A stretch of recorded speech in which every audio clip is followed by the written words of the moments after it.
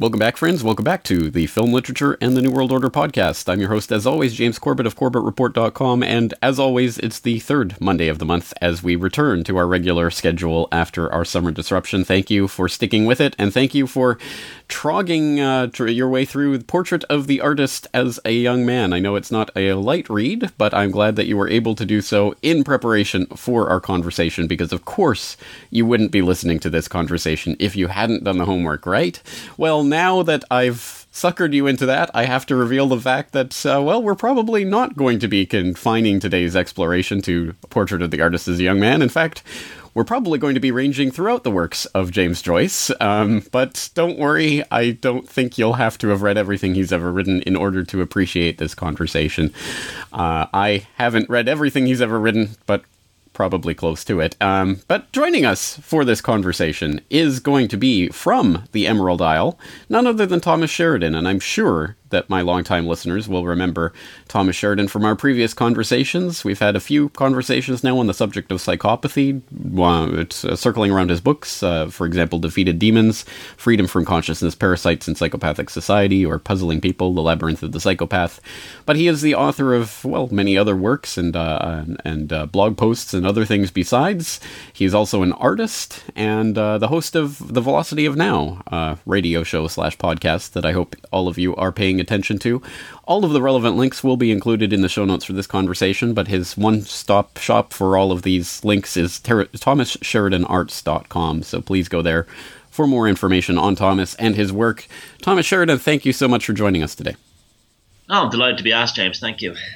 Well, let's get into the story of how I came to ask you to participate in this conversation about James Joyce. And long story short, I was on YouTube, browsing your YouTube channel earlier this year, when I saw an interesting post about James Joyce, the Magus from Monto.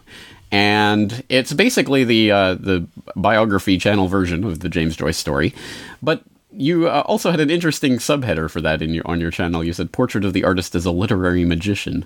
So I watched that biography and thought to myself, if I'm qualified to talk about anything on the planet, it would probably be James Joyce. So why not have you on to talk about James Joyce and your position when it comes to Joyce as, I don't know, a muse, an inspiration, an enemy, a rival? I have no idea what your take on Joyce and his work is, or his place in Irish history or the Irish context.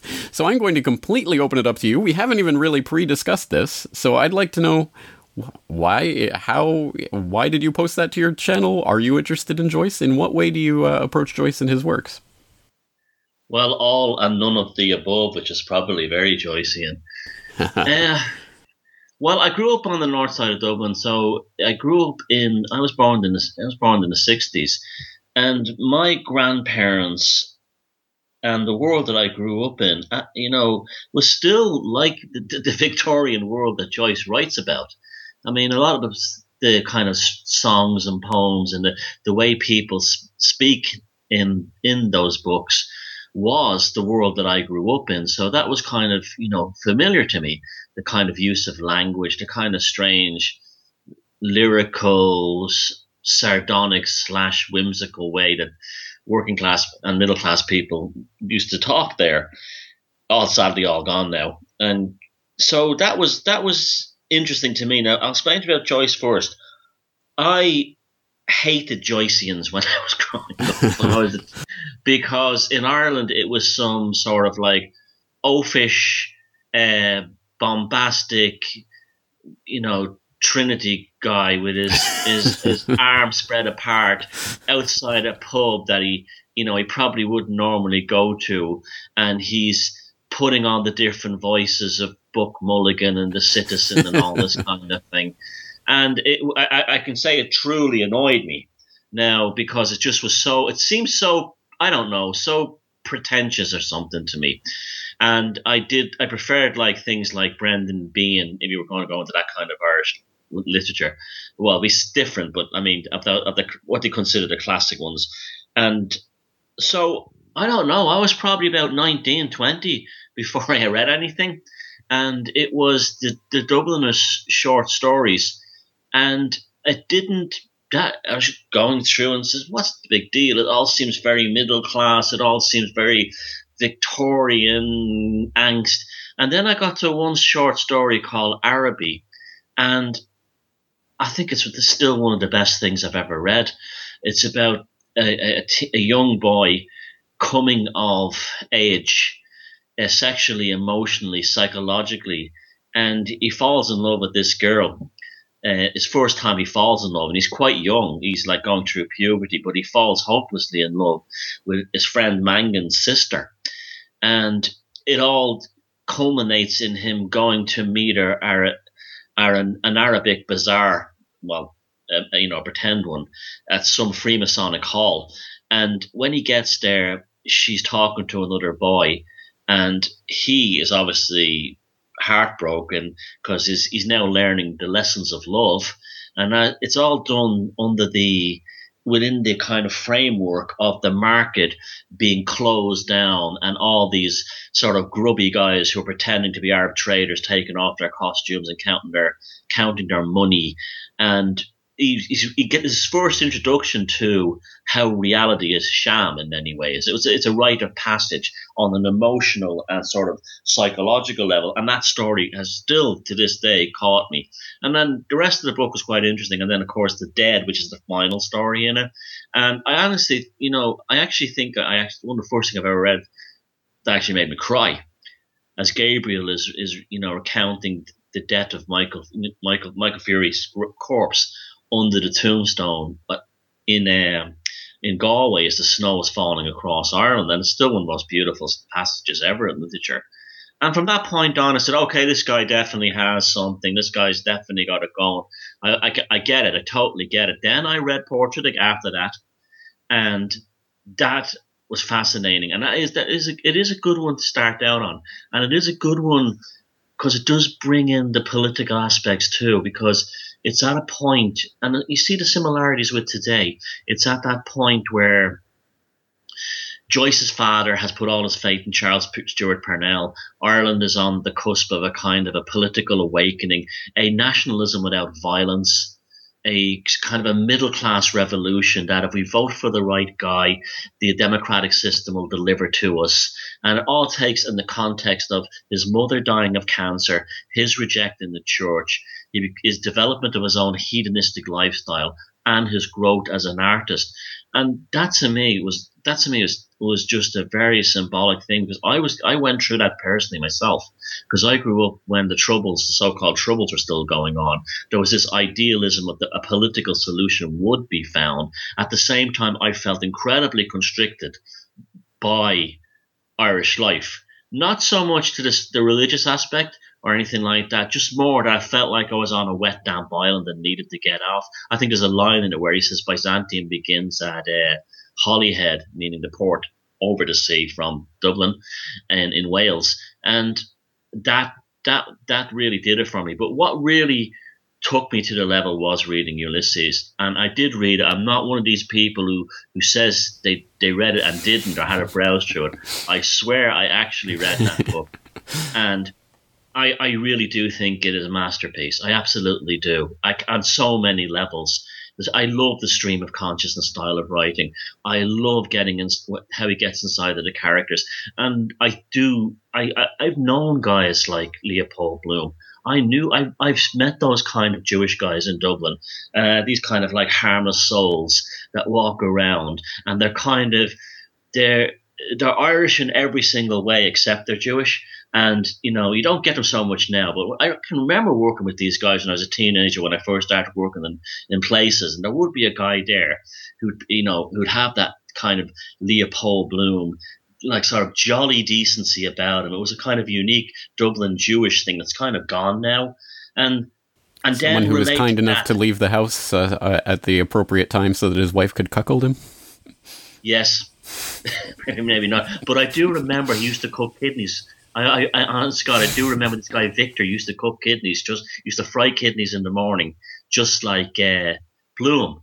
And then I love the character, the way Bloom is the whole dynamic of Bloom compensating for the death of his child Rudy, and Stephen compensating for the loss of his alcoholic father, and the two of them have this kind of epiphany in the back lane behind the house taking a piss. I mean, that is Joyce, and that to me is why he has an enduring legacy. Well, you very well put, and you bring up, I think, the perhaps the operative word that I think so much of Joyce swirls around, which is epiphany. And Joyce actually did define epiphany in one of his earlier manuscripts that was never published, not published during his lifetime, Stephen Hero, which was kind of the original working version of what became Portrait of the Artist as a Young Man, a very, very, very thinly disguised autobiography.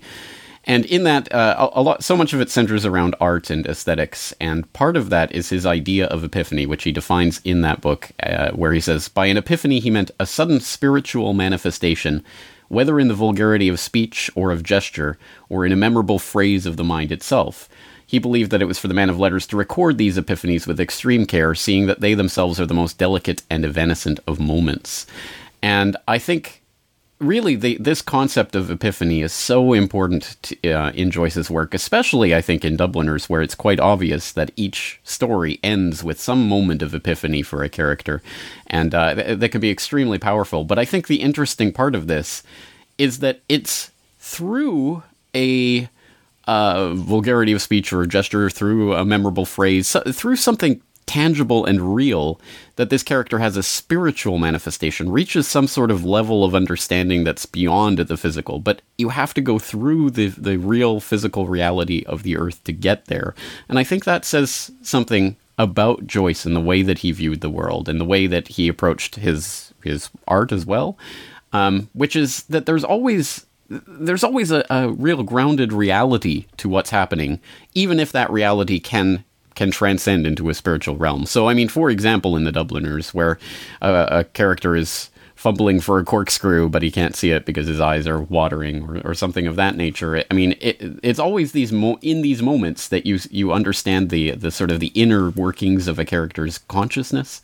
And I think that really comes to fruition in his later works, especially in Ulysses. But let's backtrack for a moment, because when we're talking about this, the sort of going through the physical reality to reach some sort of deeper spiritual truth or truth about consciousness, let's look back at Portrait of the Artist. You bring up the idea that his father was devastated by the failure of Charles Stewart Parnell. And it strikes me that for people who did actually take the time to read Portrait of the Artist for this conversation, those who are not well familiar or well versed in Irish history probably were lost a little bit in that Christmas dinner scene that is the central part of the first chapter of Portrait of the Artist, where his family is basically squabbling over their interpretation of Charles Stewart Parnell and his legacy and whether he was a great man or a vile sinner, which is a very interesting scene because it's told through Joyce/Daedalus's very young eyes, so he only has a sort of dim understanding of what this is all about, but we get to hear the conversation. For people who don't know, just tell us a little bit briefly about Parnell and sort of his role in Irish politics and history. Well, he was the leader of the Parliamentary Party. And he was seen as the way to bring independence to Ireland without the usual methods of war and so on. He was seen as a solidifying character to deal with the sectarianism between Presbyterians in the north and Catholics in the south. He was also seen as a kind of a way of bringing both rural Ireland and urban Ireland together towards this independence movement. They were very successful, winning a lot of seats in the British Parliament, but it was an enormous underestimation by the Parliamentary Party and by the cult of Charles Stewart Parnell. People have a tendency. It's such the story of today. When a new politician comes along, be it Obama or anything like that, Obama's a classic example, any of them, where people put their absolute hope in this will be the guy who will be different than all the others. This is the one that will lead us to salvation. Now, what happened was it turned out that he was having an affair with a married woman called Kitty O'Shea, and it wasn't anything weird or kinky. It was just a basic romance. Now, that did not go down too well with both, moralizing Catholics and religious Protestants. And it destroyed the Parliamentary Party. And it was it tore the heart out of middle class Victorian Ireland, who really did, elevate him to an Obama type figure at that time. And it was the end. It was probably also the end of people ever thinking in Ireland that an election could win independence. The nationalist movement really took off. I mean, the Republican military movement really took off after that. The scene at the Christmas dinner where his father, now remember, Joyce idolized his father, absolutely idolized him. And his father wasn't a very interesting man too. And when the father has that breakdown and he says, my poor fallen king, or something like that, that's Joyce really seeing the death of his father right in front of him at the table. His father then went on a wild, went on a downhill basically after that, and eventually killed himself with alcoholism. And it was that epiphany again. Here was Joyce realizing that there was no point in playing the game. There was no point in being ordinary. There was no point in being a decent man like his father, because the system was not conducive to that. And then in the book, from that point on, it's when he starts experimenting with being an outsider, when he truly becomes an outsider. And that would have been very difficult for him. He was the golden child who went to the top Jesuit school and everything when he was quite young. He was way ahead of all the other children. He was a remarkable intellect for a child. But yet he had turned away from all that. And it was that moment with his father. And that's actually reflected later on in Ulysses, because it's the second last chapter of the book, right before Molly Bloom, the Penelope's episode, where that amazing dialogue between Bloom and Stephen walking through the streets of Dublin after coming back from the brothel, you're really left with a sense of healing, that this is the conversation that James Joyce never had with his father, but longed to. Absolutely. Well, you bring up so many important points there, but one of them that comes to my mind is reflected in the fact that, full confession, I am holding in my hand my master's thesis from Trinity College that I wrote over a decade ago now, on Joyce the Socialisticist. And basically the idea of this thesis was that Joyce at one point had written a letter to his brother saying that his political leanings were socialistic in nature, and I was trying to explore what did he mean by that.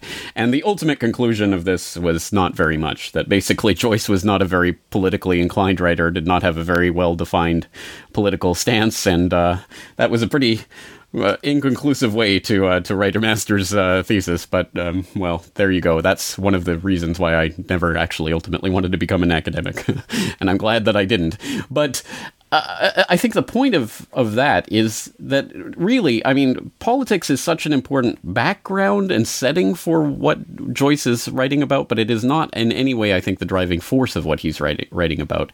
And that's reflected in things like the Parnell scene, which, as you say, is kind of the death of his father in his own mind, is the death of the sort of political aspirations, or at least the political side or nature of what's going on. But something that I think is overriding in every facet of the Stephen Dedalus character, and I'm sure in Joyce's psyche in general, is the idea of the colonization of Ireland. And I don't just mean that in the literal sense of England's colonization of Ireland and that history, but in the mental and spiritual colonization of Ireland, the Irish people. And I think this is an overriding theme, an overriding preoccupation for Joyce as an artist, and just the Dedalus as a character, and all of this. I guess I would love to pick your brain as an Irishman, growing up, obviously, in that, as you say, in that kind of almost Victorian throwback era of your youth. The relation between Ireland and its colonizers of various sorts, whether that's the Roman Catholic Church or the British, or whether it's just sort of the outside influence. In some ways, I think even the colonization of the Irish themselves by the Irish in their own minds, and we see that reflected in Joyce, where he denigrates the nationalist movement, which you would think would be the kind of natural way of fighting back against that kind of colonization, but he denigrated Yeats's Celtic Twilight as the cultic toilette and things of that sort. I mean, he was absolutely an iconoclast in every way. I would just like to hear your relation to Joyce in that sense, and this idea of kind of the colonization of Ireland mentally and spiritually. I feel exactly the same way as Joyce about that. That Republican stuff never appealed to me. There's a conversation with Importer, the artist, where he's having a conversation with his best friend Cranley, and Cranley's I think he's a Fenian, or he has Fenian tendencies. And Stephen is making fun of Cranley's, Republican nationalism, and that theme is all throughout it. But I think he was much more and also there's a character of the citizen in Ulysses who's a ferocious bigot and was based on he was a ferocious anti-Semite and was based on a real Republican character that Joyce knew, as just about everyone in the book is. But I think when you talk about colonization, I think that's ultimately what made me get into him, is because he expressed perfectly the colonization of the Irish consciousness through Christianity, in particular the Catholicism. And it was ultimately Christianity, this sort of petty-minded Christianity of both Catholics and Protestants, who brought down Charles Stewart Parnell. And in Ulysses, I think the character of Paddy Dignam, when he dies, he's a hardcore, ferocious Catholic all his life, a total fanatic. And when he dies during the fantasy scene, he ends up going to heaven and finding out that God is a Buddhist. That's another aspect of Joyce's work as well. It's incredible. It can be incredibly funny at times in that kind of way. Yeah. So the colonization of the mind is what really that's why he was drawn to Paris, because Paris at the center of that France, who had long cast off the kind of social shackles of religion, probably was the only place in Europe at the time where it was a clean slate as such spiritually. And I find, even though Joyce has discarded Christianity, now we're talking about someone who was an educated Jesuit, who, he didn't even kneel down. Him and his brother Stanislas did not even kneel down and pray with their own mother when she was dying of cancer. I mean, that was pretty heavy back then. And that's also another element that expressed through the book as well. I think in the opening chapter of Ulysses, when they're making tea, Buck Mulligan turns around and says he won't drink his tea without milk, but he murders his own mother. And that kind of thing. So it's all about these epiphanies as corrections. This is why I find his work very, very spiritual. That's the irony of it. It's incredibly spiritual. Molly Bloom's soliloquy at the end of Ulysses, although it's sexually quite explicit, and she's a woman who's having an affair with Blazers Boylan while her husband is out working all day. And even at the end of the night, when they get down there, that moment where Bloom realizes that he can still love his wife, but it doesn't have to be sexual, but he can still love her for who she is. I think that's actually incredibly spiritual, and vice versa. So to me, that's the contradiction in his work, is that he knows that the Irish mind has been polluted by this kind of this Christian conservatism on both Catholics and Protestants, particularly creating a petty-minded mentality. But he's not an atheist. He's not looking. That's why I retitled that, that video after I re-edited it and chopped it down, because I thought a lot of it was kind of silly, but I got the best bits out of it. And that's why I called him a literary magician, because his use of language and his use of phrase, it almost reads sometimes like you're reading religious text in the way in the way the syntax is laid out, especially if you read those books out loud, especially Ulysses. He goes through heaven, he goes to hell, he goes to heaven, and all these things, but he does not discount the spiritual experience. And I find that amazing, because if he was truly trendy, let's say, just say if he was truly sort of like a fashionable, intellectual intelligentsia of the Bohemian sect, he would reject all religion and all spirituality, but it's very much the opposite. There is an embrace there, isn't there? That is, I mean, as you say, tinged with irony and contradiction, which I think imbues everything that he does. And perhaps one of the biggest ironies, of course, being that he had to go abroad in order to find home in many key respects, and of course never was able to really return to Ireland, and never was able to reconcile with his home, or his erstwhile home. What is the ultimate message of that? I mean, is there a home for the iconoclast, or are they destined to wander the earth, always just longing for or trying to reconstruct home in their own minds? I think that's exactly it, what you just said. He was the iconoclast, and the exiled artist ultimately begins to, in their mind, begins to build, and this is Joyce in a nutshell, an idealized geography of the place they left from, in that they start to see it almost like a dream, and then it becomes a dream-like experience of the past. I mean, it's absolutely true. And people said if the city was ever destroyed, they could rebuild it from scratch, just using his books as the plan, the architectural plan to rebuild it. And that's again a healing kind of thing. It's almost like a religion. You see, we're back to the idea of the sort of like the default undercurrent of spirituality again. Ulysses, although it's written in Paris, is his pilgrimage to Dublin, in the sense that he knows there's a tremendous font of creative and artistic, and a very deep well of artistic and social and cultural, realities he was able to draw upon. But that layer of petty-minded Christianity and Catholicism in particular is almost like the poison in that well.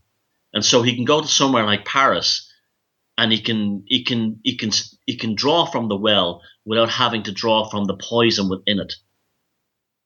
And so that's a classic. That's really what the iconoclast is. The iconoclast is like the person who falls madly in love with someone.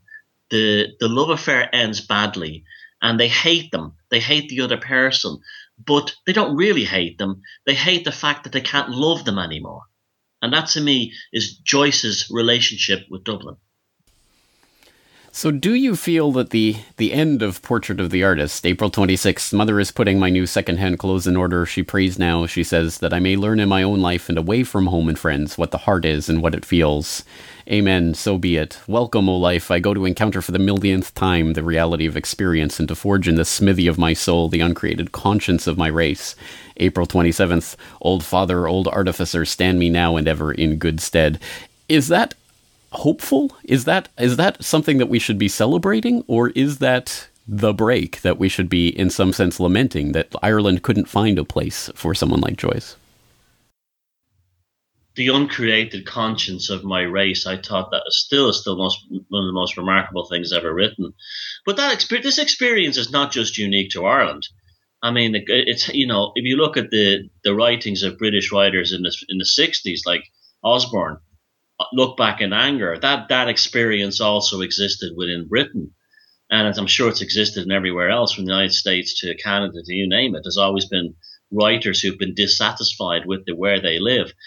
In Ireland, because of the island, remember we're a small island, the idea of leaving is not that strange to us.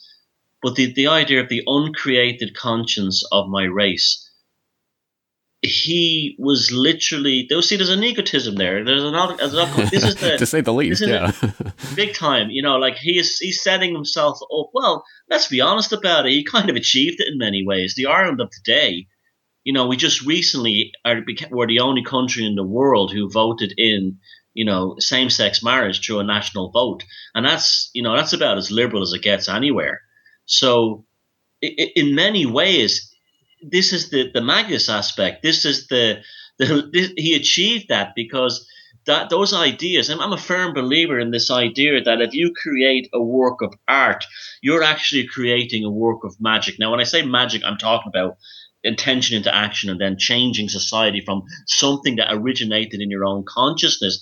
This could be Joyce again and his Jesuitical background. It's the whole Jesuit education is very much on altering consciousness.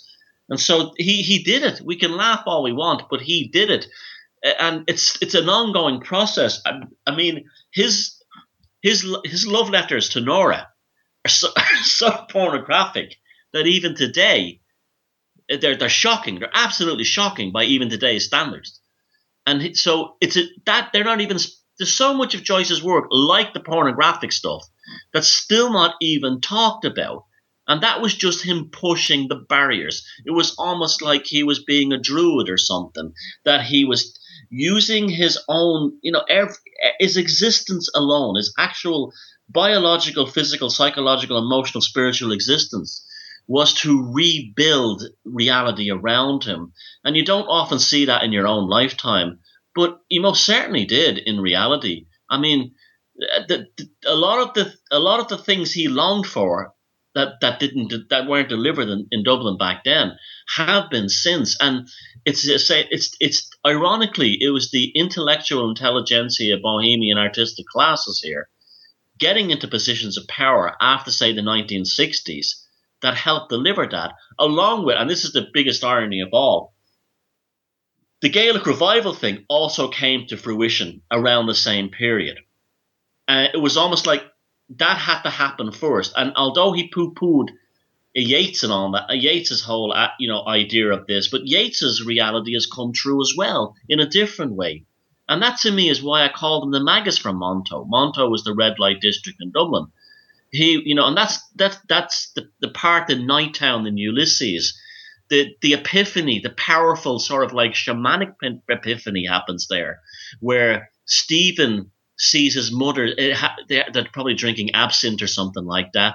Stephen has the hallucination of his mother's corpse rotting with cancer in the lampshade and smashes it in the chandelier and smashes it to pieces with a broom. When they get outside, Bloom falls down on his knees and has a vision, a hallucination of seeing his baby Rudy, almost like as the boy Jesus, floating in an alleyway, in a urine stained alleyway behind a brothel. I mean, this is phenomenal stuff when you start, even just that section when you start looking at it. And yes, he ran away. Yes, he was an iconoclast. Yes, there was tremendous narcissism in the final passage that you just read there in Portrait of the Artist. But guess what? It came to pass.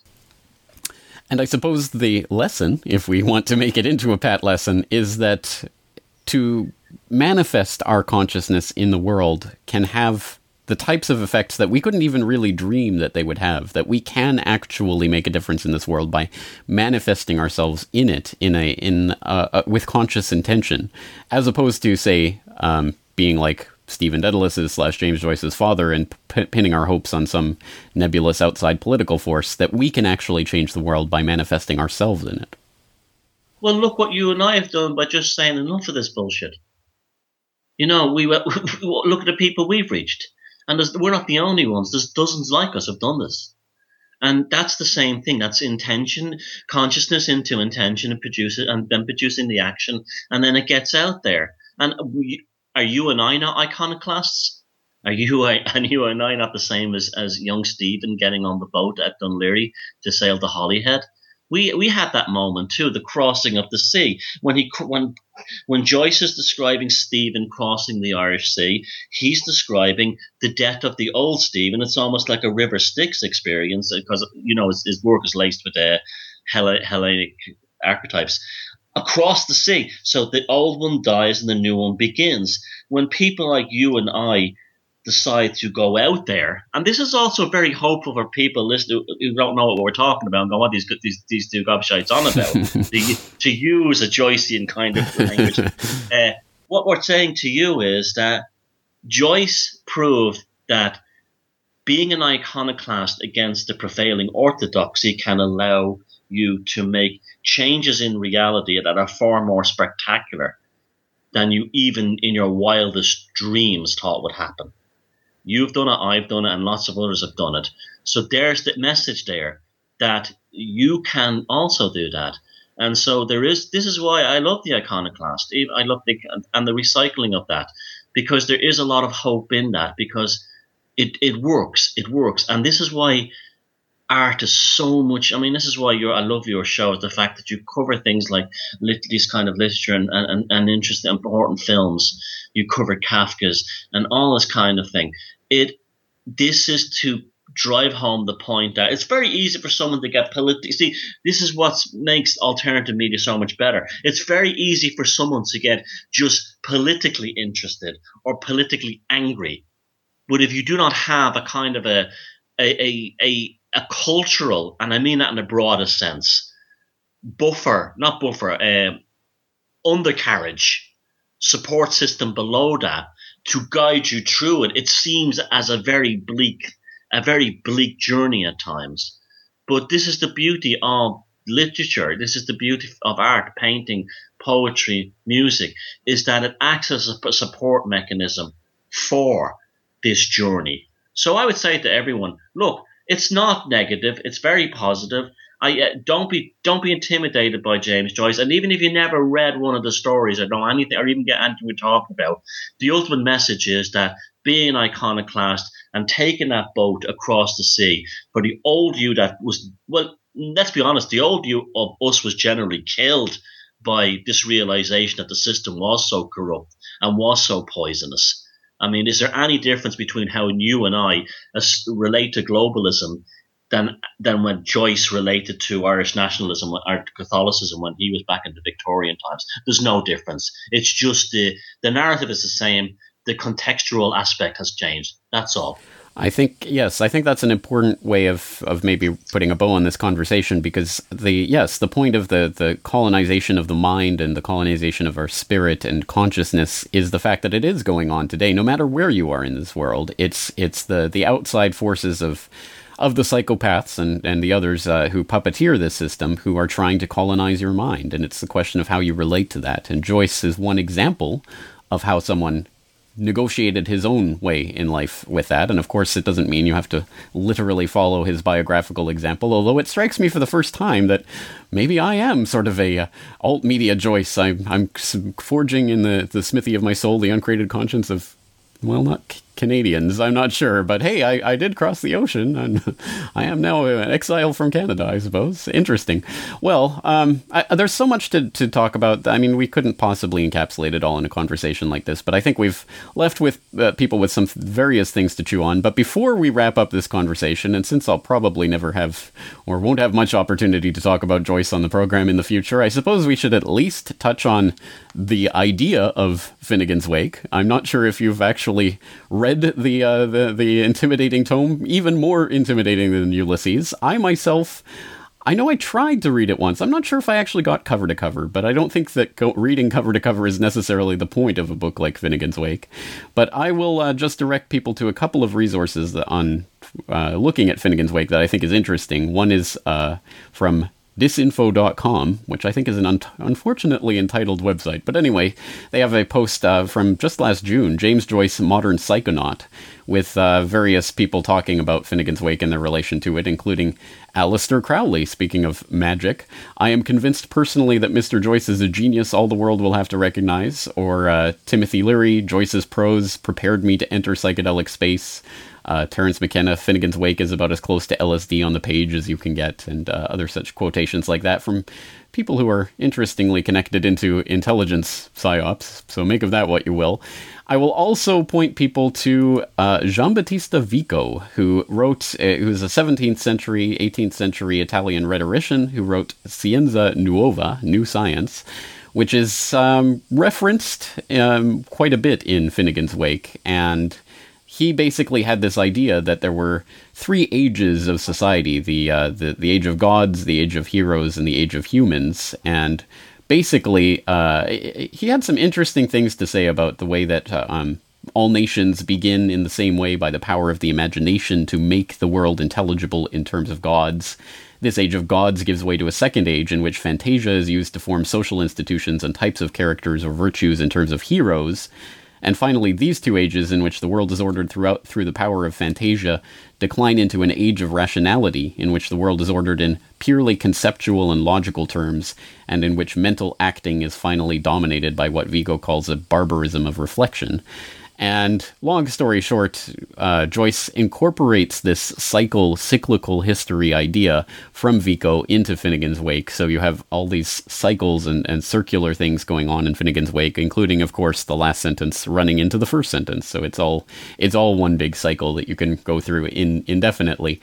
And that also relates to a fascinating theory called the Strauss-Howe generational theory, better known as the fourth turning, saying that at least in American politics, there's an identifiable four-generation cycle, which follows a certain pattern of a high, an awakening, an unraveling, and a crisis. And in every crisis generation, there's some sort of cataclysmic event, like the Revolutionary War, or the Civil War, or the Great Depression.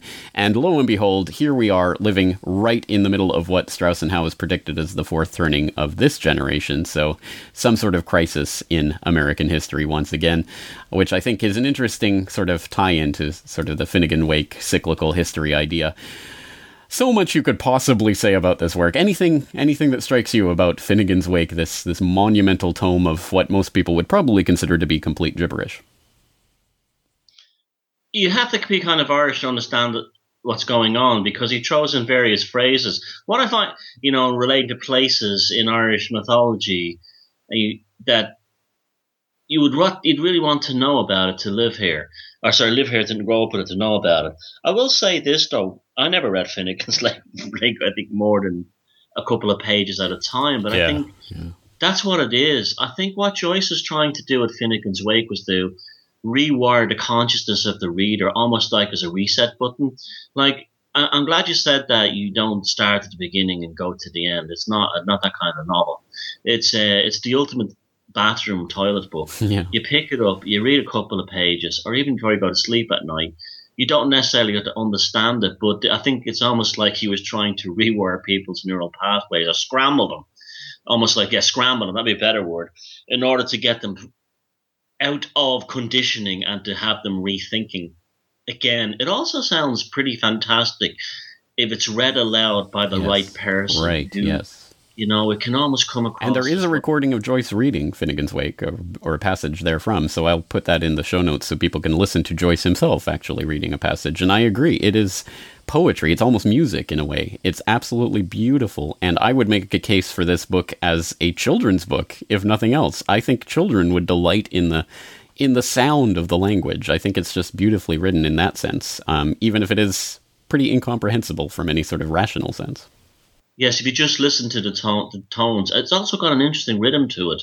I've heard that recording of Joyce reading it, and it's very rhythmic. It reminds me a lot of the most ancient form of Irish music, which is called sean-nós singing. This goes back, thousands of years, and there's a lot of that energy about it.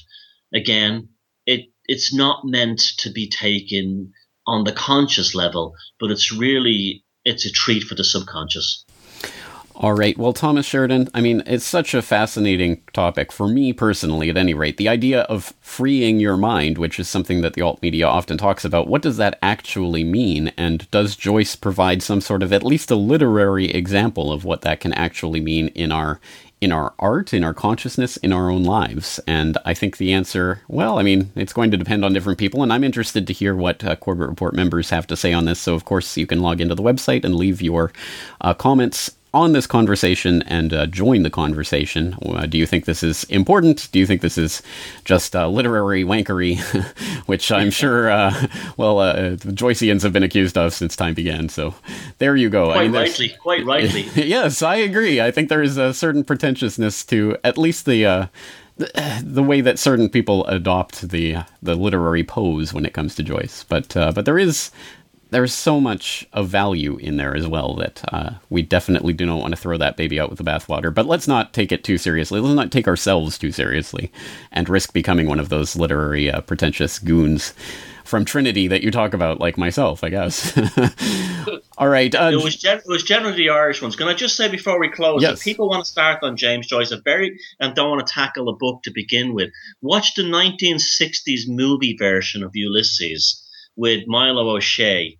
It's a good introduction to how Joyce thinks, and it's a very good film adaptation if you can consider what the director was dealing with, and then go to probably the short story Dubliners if you want to go and read it. Right, yes. Yes. Well, certainly Dubliners would be the place to dip your toe in the literary works, and I've never seen that 1960s movie of Ulysses, so I will definitely check that out. I'm interested to see how on earth you could turn that into any sort of recognizable film narrative, but interesting stuff. All right, well, Thomas, we've talked a lot about art and consciousness, so we should, of course, introduce people to the fact that you yourself, of course, are an artist. You have your own art. Tell people a little bit about that and how they can see it.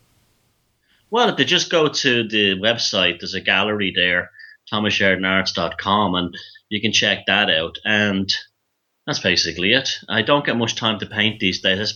I've been spending a lot more time under the ground in megalithic tombs and passage graves. I'm making a documentary that's going to come out in a couple of years. Well, I'm one of the hosts of it, and so that to me is where I'm in there now.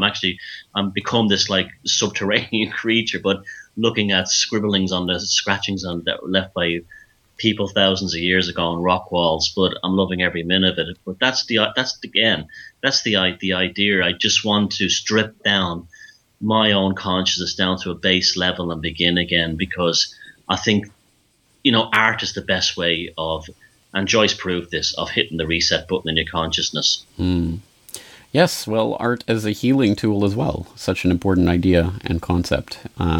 Again, so much to talk about. ThomasSheridanArts.com is the place to go to find all of that and all of your writing and your radio show and all of that. So I hope people will check it out. It will, of course, be linked up in the show notes. Thomas Sheridan, thank you so much for a very, very interesting conversation. Likewise, James. Thank you. All right, friends, there you have it. About the deepest exploration of James Joyce's work that you're likely to get in a podcast of under 1 hour, which is to say barely scratching the surface of the incredible depth and complexity of James Joyce. So for any Joyceans in the crowd, feel free to leave your comments in the comments section with any notes, addendums, corrections, anything you think we omitted from this conversation, anything you'd like to add to the conversation or subtract from the conversation. Of course, I'm always interested in your comments, and speaking of which, we should go through the rather truncated comments from last month's, or should I say earlier this month's edition of FLNWO, namely number 28 on Netflix's Daredevil. And we had a few interesting comments in, one from Rockshot, who notes that he did watch the whole series and admits to having liked it, probably because the production value and writing are impressive, and he did not pick up on the torture violence aspect of it that we were talking about in that episode. But then he goes on to say that Pilato brings up a good point of parents watching some of what the children are watching, and instead of banning this stuff, just point out the ridiculousness of it and laugh at it. So if there is a season 2, he will probably watch it only for free, being mindful of this review. Contrasting with that, we had a comment in from Arcadia11 who says, so still keep supporting it? When food is poisoned, still keep eating it, but eat it with an open mind? Yes. Support violence, support poison, support torture? Yep, that's the American way. Someday we will live in a world, I hope, when people are no longer interested in torture, violence, poison, etc. WTF ?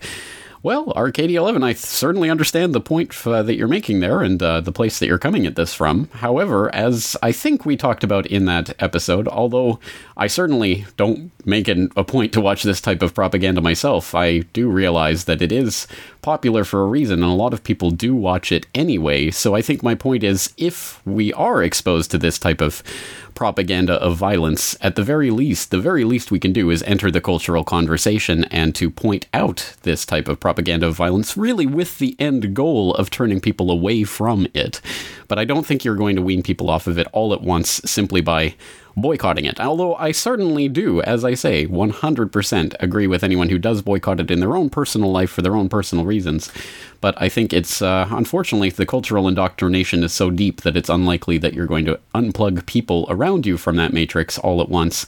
And certainly as a father, I know that as my son grows up, he is going to, just if by osmosis, if nothing else, is going to be exposed to a lot of the cultural memes and things here in Japan. So I would like to foster a relationship where we can have open conversations about this and explore that type of programming, rather than simply saying, you can't watch it, and making it into that thing that the forbidden fruit that he will be so tempted to eat from in later life.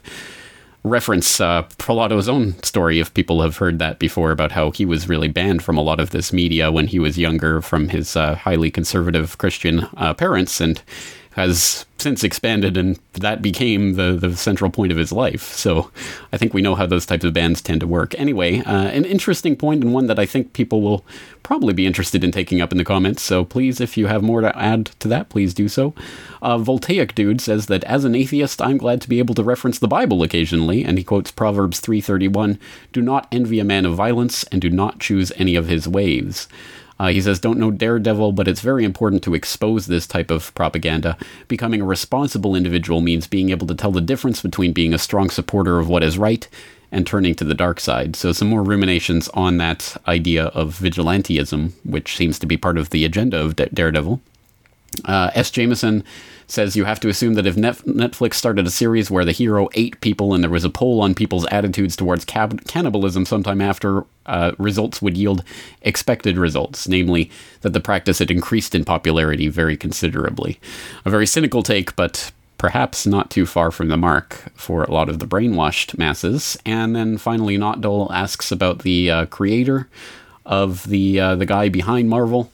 I'm assuming you're referring to Stan Lee, and yes, to answer your question in the comment section, he is still alive, although I believe he's 83 years old now, or something, or no, 93. Wow, he is a very aged man at this point, and at some point, he has had some sort of legal battle with Marvel Entertainment, suing over his rights to the characters that he co-created, and things of that nature. So I don't know what the business relationship status of Stan Lee is with Marvel Comics, but I think comic aficionados tend to give more credit to Jack Kirby at this point, but I stand to be corrected on that, because as I say, I was into comics briefly in my childhood, but have not really returned to them since then.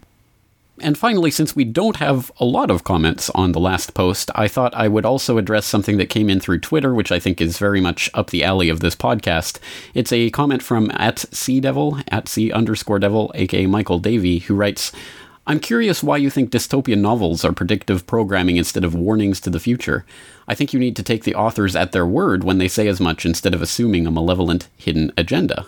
And thank you very much for that, Michael Davey. That's a very important point that you raise. In some ways, that is one of the, I think, central questions of film literature and the New World Order that we keep returning to on this podcast, which is the nature and the effect of predictive programming, and whether it's possible to write warnings to the future, or if warnings to the future are inevitably predictive programs, regardless of what the author intends, because it is not necessarily about what the author's intention is. It's about how it is received by the audience. And my point would be that although I think they can, some of these works, like a 1984, for example, or A Brave New World, can act as warnings and are read as such by those who are already inclined to see those stories in that framework, I think they can also at the same time have an effect on us subconsciously of predictively programming us for a future to accept that future when it comes. And that's why I think the question of predictive programming has to be one that is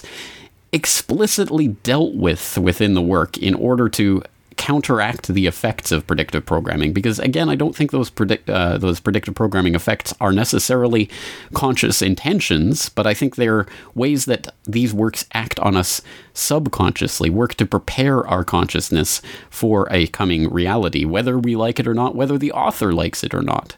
So I think it's beyond the question of authorial intention, but I would love to hear your guys' comments on this, so please leave them. And once again, I'm looking forward to your comments on our discussion here on James Joyce about Portrait of the Artist specifically, or on the Joycean oeuvre generally. I think there's a lot of different things to pick out there, and as I say, we couldn't even begin to start scratching the surface of a conversation like that in a mere 1 hour podcast. But having said all of that, it's time to prepare you for September's edition of Film Literature in the New World Order, where we will be discussing The Prestige. So, get your DVDs fired up, I don't know, whatever it is, however you get this movie, please do so, and get prepared for next month's conversation. Looking forward to talking to you then. This is James Corbett of CorbettReport.com.